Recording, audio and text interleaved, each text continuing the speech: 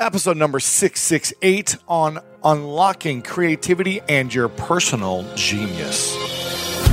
Welcome to the School of Greatness. My name is Lewis Howes, former pro athlete turned lifestyle entrepreneur, and each week we bring you an inspiring person or message to help you discover how to unlock your inner greatness. Thanks for spending some time with me today. Now let the class begin.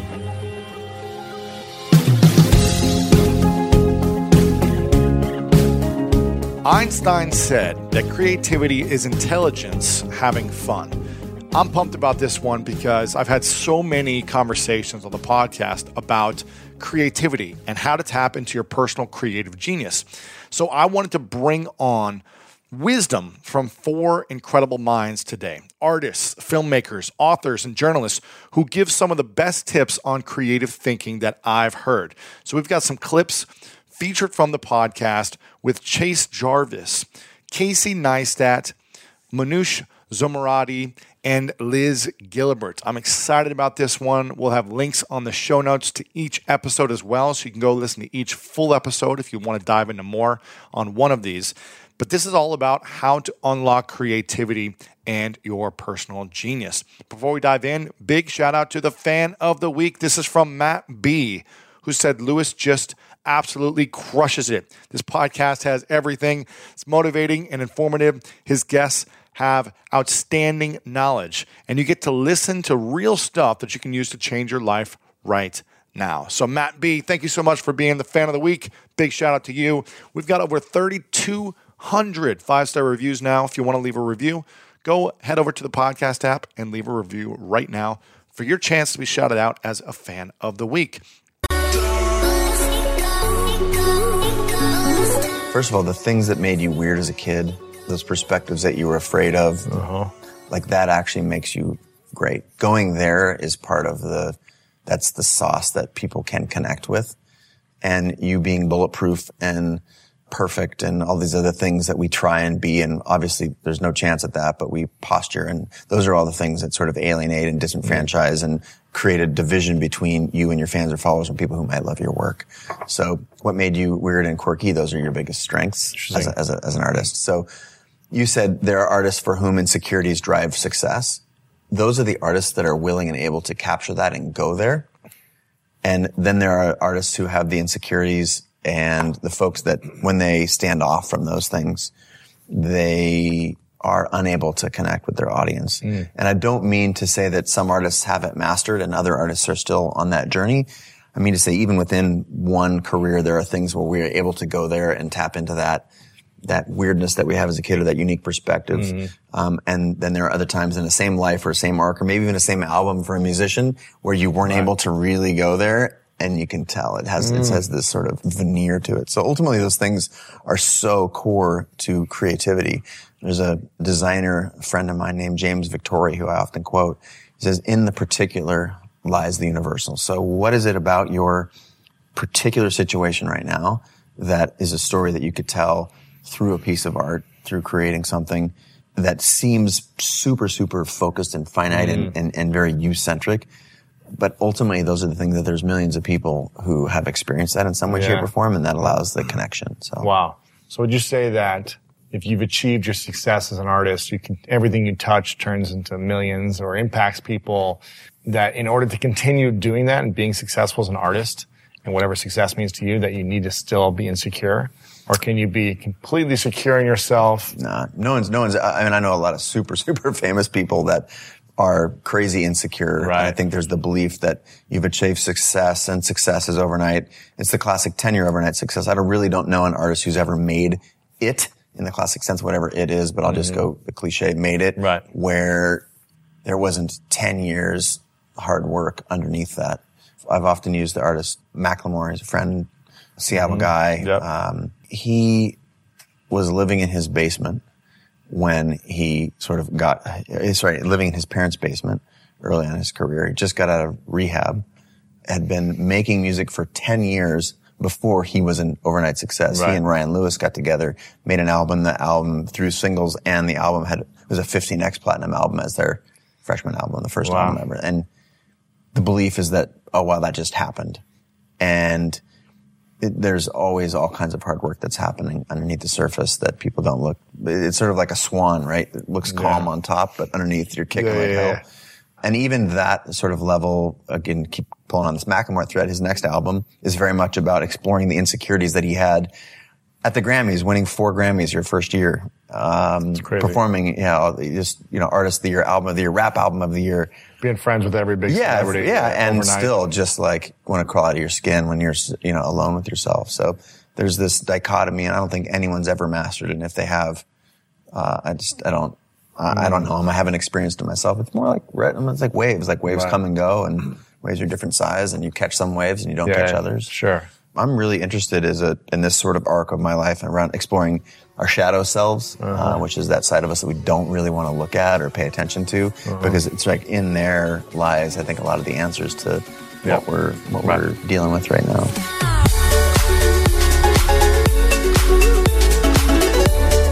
It's not just the numbers.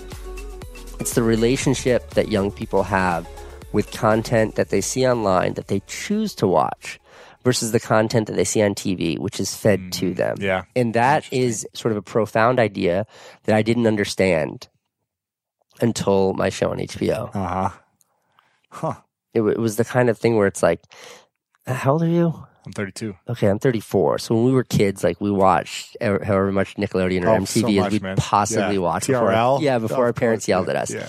But you have no control over that. Yeah. You turn on the TV and you're at the behest of whatever the channel is putting in front of you. And if you liked it, you kept watching. If you hated it, you kept watching. And that was it. That was your relationship. But when it comes to online content, like I look at the way my son consumes this stuff, and it's like, if he's not interested, he doesn't watch it. He goes to the next video. There's a billion channels on YouTube. It's crazy. And the inverse of that is if you do watch it, it's because you genuinely want to consume that stuff. So the relationship that the people who choose, who like take their precious time to watch my stuff online versus the people that maybe passively consumed it on TV, that relationship is so different and so huge that it makes it very hard for someone like me to be attracted at all to something like TV. Man, that's fascinating. And, I see you running around with all the big YouTube and Instagram and Snapchat influencers, and you guys are constantly doing cross-promotion, and that's just building you even bigger than any TV show as well. When you get a group of you together shooting video, it's like no one can compete with that viewership. Yeah, and I also think it's like this is so new, this space, and it's so undefined. Still Still new. Not even, 5 years ago, people feel like they're not in unless they were in 5 years ago, but you can still jump in today. It's in its infancy. It's more competitive. It's much harder to get to get anywhere in the space now, but it's so new that for me, what's most interesting about any overlap with other big YouTubers or big people in the space is that like we need to share our experiences and share our understanding because it's such an undefined space that there's no other way to really learn about it than by being in it. It can't be taught. YouTube doesn't know. They're building the best tools they can, but they're just providing us the tools. It's up to us to build the house. Yeah. So being around other YouTubers, like at VidCon, for example, where we first met, is just a tremendous opportunity for me to really share my own understanding and then to learn from other people. And that's what's most exciting about the collaborations I do with other YouTubers. Sure. How long was that video shoot with Nike where you went around the world? How long did it take? We did that shoot. We said 10 days. It was actually 9 days. And then there was a huge battle on Reddit because nobody believed that I did that in 10 days. How many different countries did you go to? I don't know the number, but it was absurd. You were flying everywhere. Yeah. And the reality of it was like much less it was incredible, but it was much less romantic than it looked. You weren't sleeping. You were like, We went the first 5 days without laying vertically. I'm sorry, without laying horizontally. So that meant we were sitting in trains and planes. Trains, planes, coach seats in the back, piled in the middle. And these aren't coach seats on like British Airlines or something nice. This is like inter-African airlines that are just like really punishing day in and day out. And most of the locales we were in for an hour or two.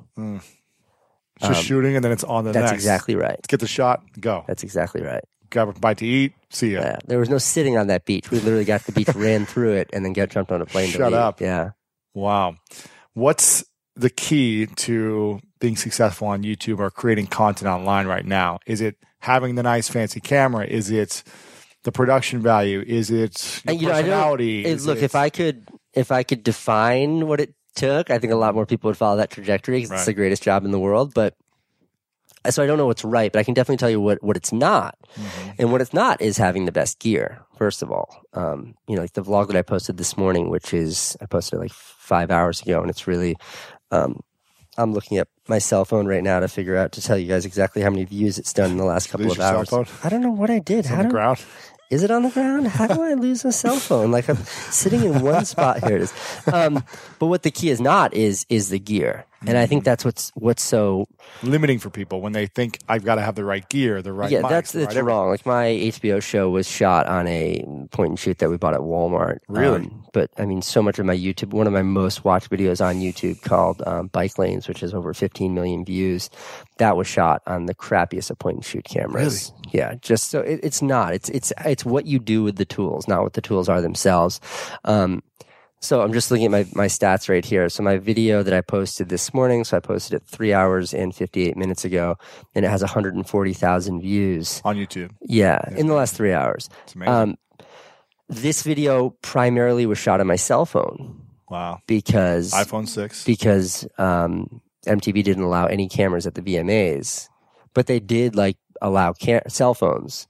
So when I'm standing there being like, you guys realize that every cell phone is a video camera built in, and how ridiculously contradictory. All this means is that there's going to be 1 million bad videos posted instead of 1 million videos.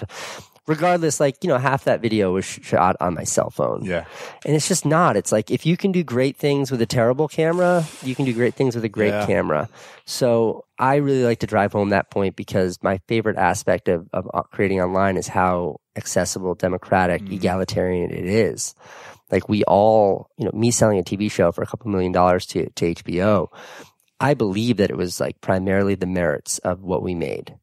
But I also know that we had Christine Vachon as our producer, who's tremendously influential. She's a big-time producer. She's the one who got us the meeting with Carolyn Strauss, the former head of programming at HBO. Right. They had a relationship. There's nepotism involved. There were big Hollywood producers and agents and facilitators involved. And your average kid sitting in Ohio right now in front of his computer doesn't have that kind of access. No. What he has is an internet connection and a crappy camera from Walmart. That's it. And that should be enough. And I think right now, because of technology, for the first time ever, that is enough.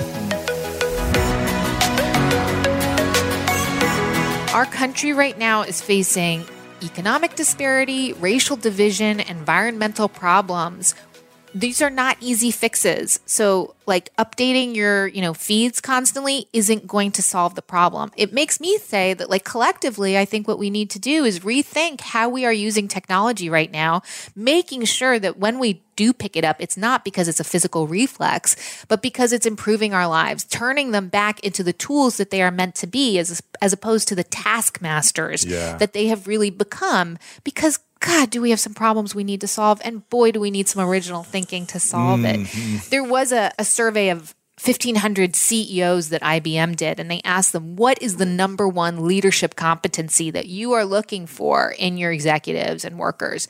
And it was creativity. I mean, I think that makes sense. The robots are going to be able to do all the other jobs, but they can't be creative. That is critical where thinking, precisely. Wow. And so how is your daily practice now with this? How do you do it with 2 kids on the road? Yeah. I mean, obviously it probably comes in phases where you're like, okay, now it's go time. And I call it the playoffs, where it's like, I'm in playoff mode right now. I'm gearing up for the playoffs and the championship. Yeah. So it's you're not going to have much time to relax. Right. But how do you do this throughout the year? Do you take breaks? I'm kinder to myself. I think I say to myself, it used to be that I was just push through, keep going, you got this. And I'm no, you don't got this. If you need to say to your husband, dude, I need 2 hours off tomorrow, and I'm going to lie on the bed and stare at the wall. Seriously, that is what I want to do with my time now. Yeah. I mean, it's the dumbest little tweaks, I think, to your behavior that can make a difference. So for me, I used to think of my subway ride home as my chance to respond to all the emails that I didn't get to during the day, perfect productive period. But then I realized I would get home with my kids, and it was transitioning from being working quick person thinking to being thoughtful, present mother was not. So now I couldn't do it. I was kind of let's get homework done. Come on. Instead of all right, mommy, take a deep breath and say hello. Yeah. So now I think of the subway ride home for me as spacing out, kind of let's digest what happened during the day. Let's think about it. Let's like let your brain work at it a little bit. And then let's have that moment of transition into another part of your life where you're not the same person at home as you are at work. I mean, I think, Facebook wants you to be all the same person in all the places, and we're not. We have different roles that we play in all of these places. Yeah. And so for me, it's about giving myself that transition period, like a warm up, I guess it would be in some ways. Or stretch, cool down. Yes, exactly. That's right. And I find that when I do give myself that time, there's less waking up in the middle of the night thinking about something. That 4 a.m. like where you just wake up thinking about a problem. And I think it's because for a lot of us, we don't give ourselves time during the day to actually process what has happened in our lives. True. It's so true. A lot of people who listen to my show are constantly asking, how do I find my vision and how do I find like my purpose and how do I find these things?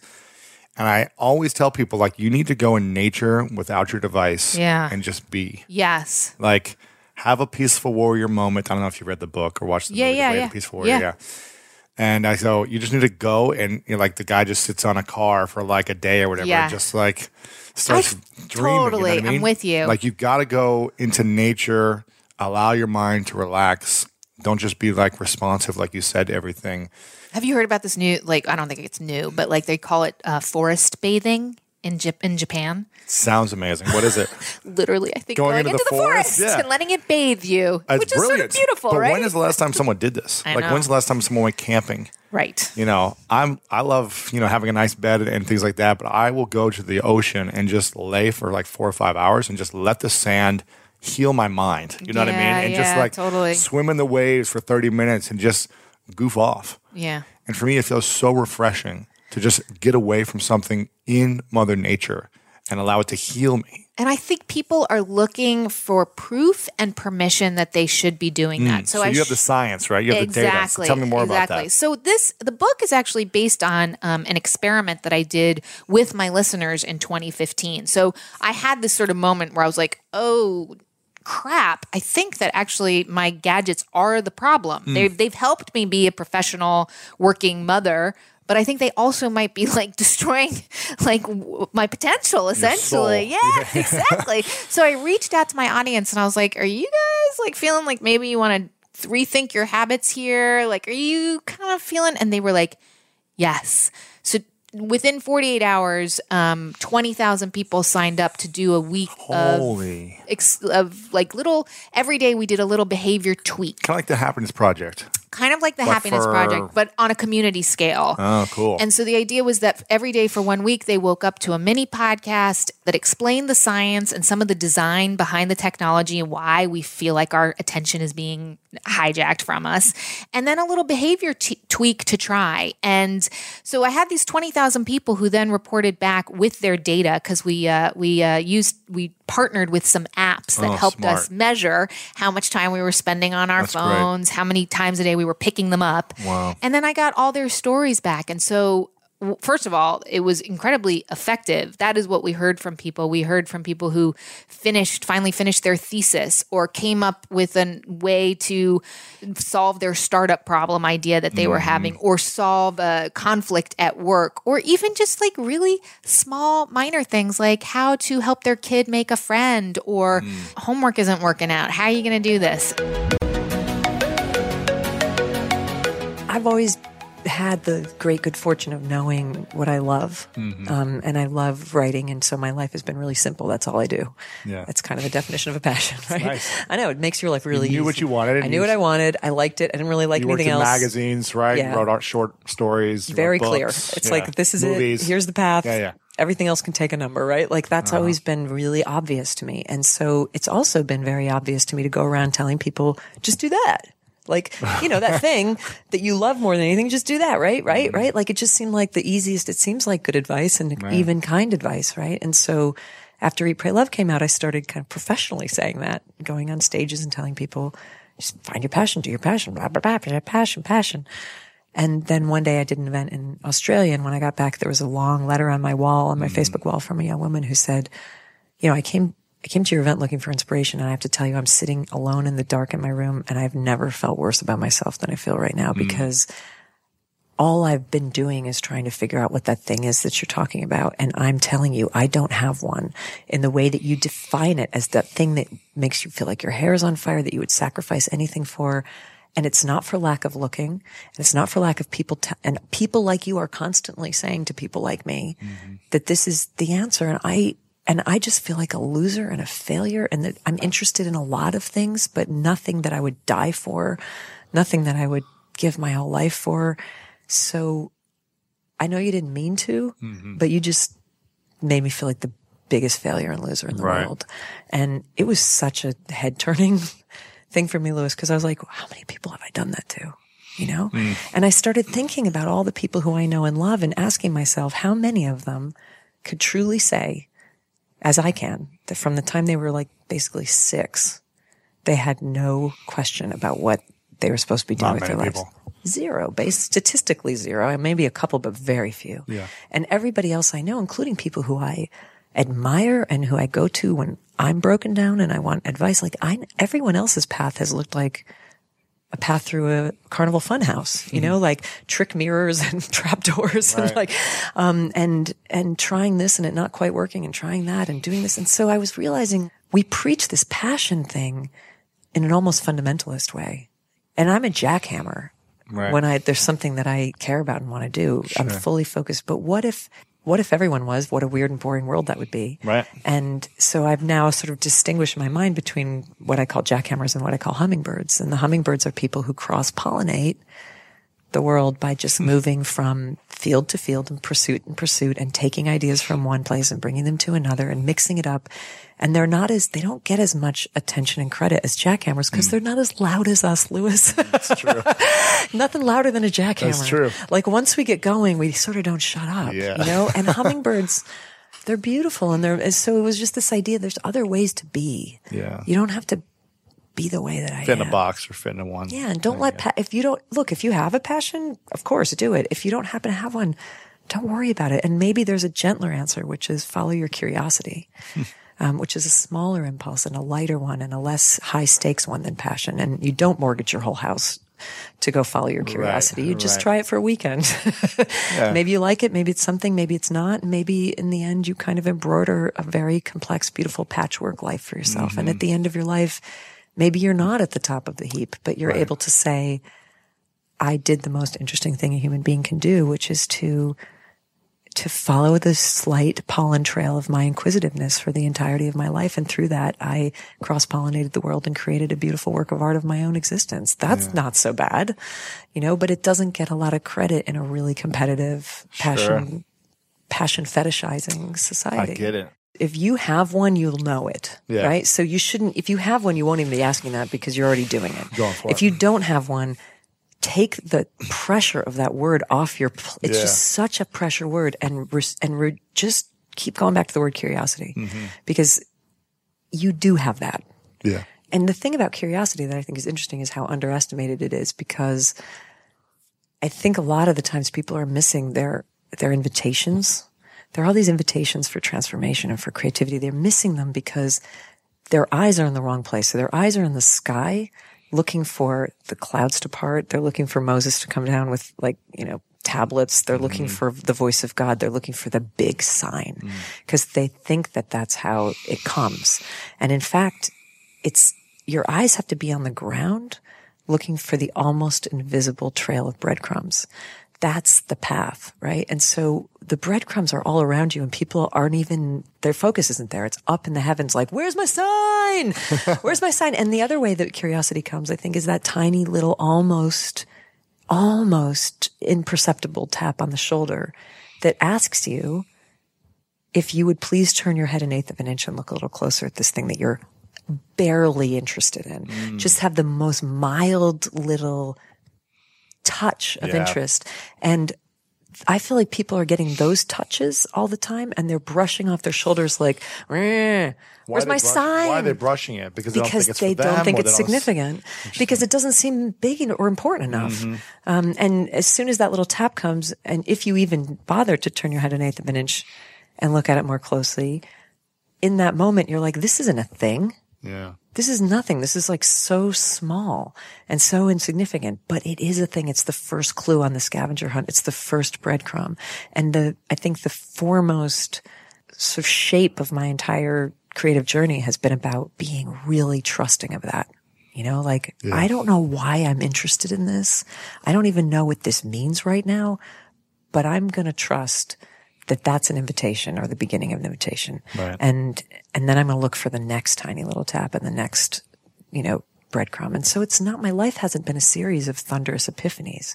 It's been a series of tiny whispered invitations. Every single one of them that I've heard, I've said, okay. Let me check this out a little more. All right, let's check it out. And sometimes it's nothing. Yeah. Sometimes it's not a thing, but it's never wasted. Yeah. So I think there's a wonderful thing I saw recently. Like, don't ask for a sign and then ignore it when it comes. But I think people don't even know it is one because it doesn't look like the ones in the movies or the ones in the speeches that people give.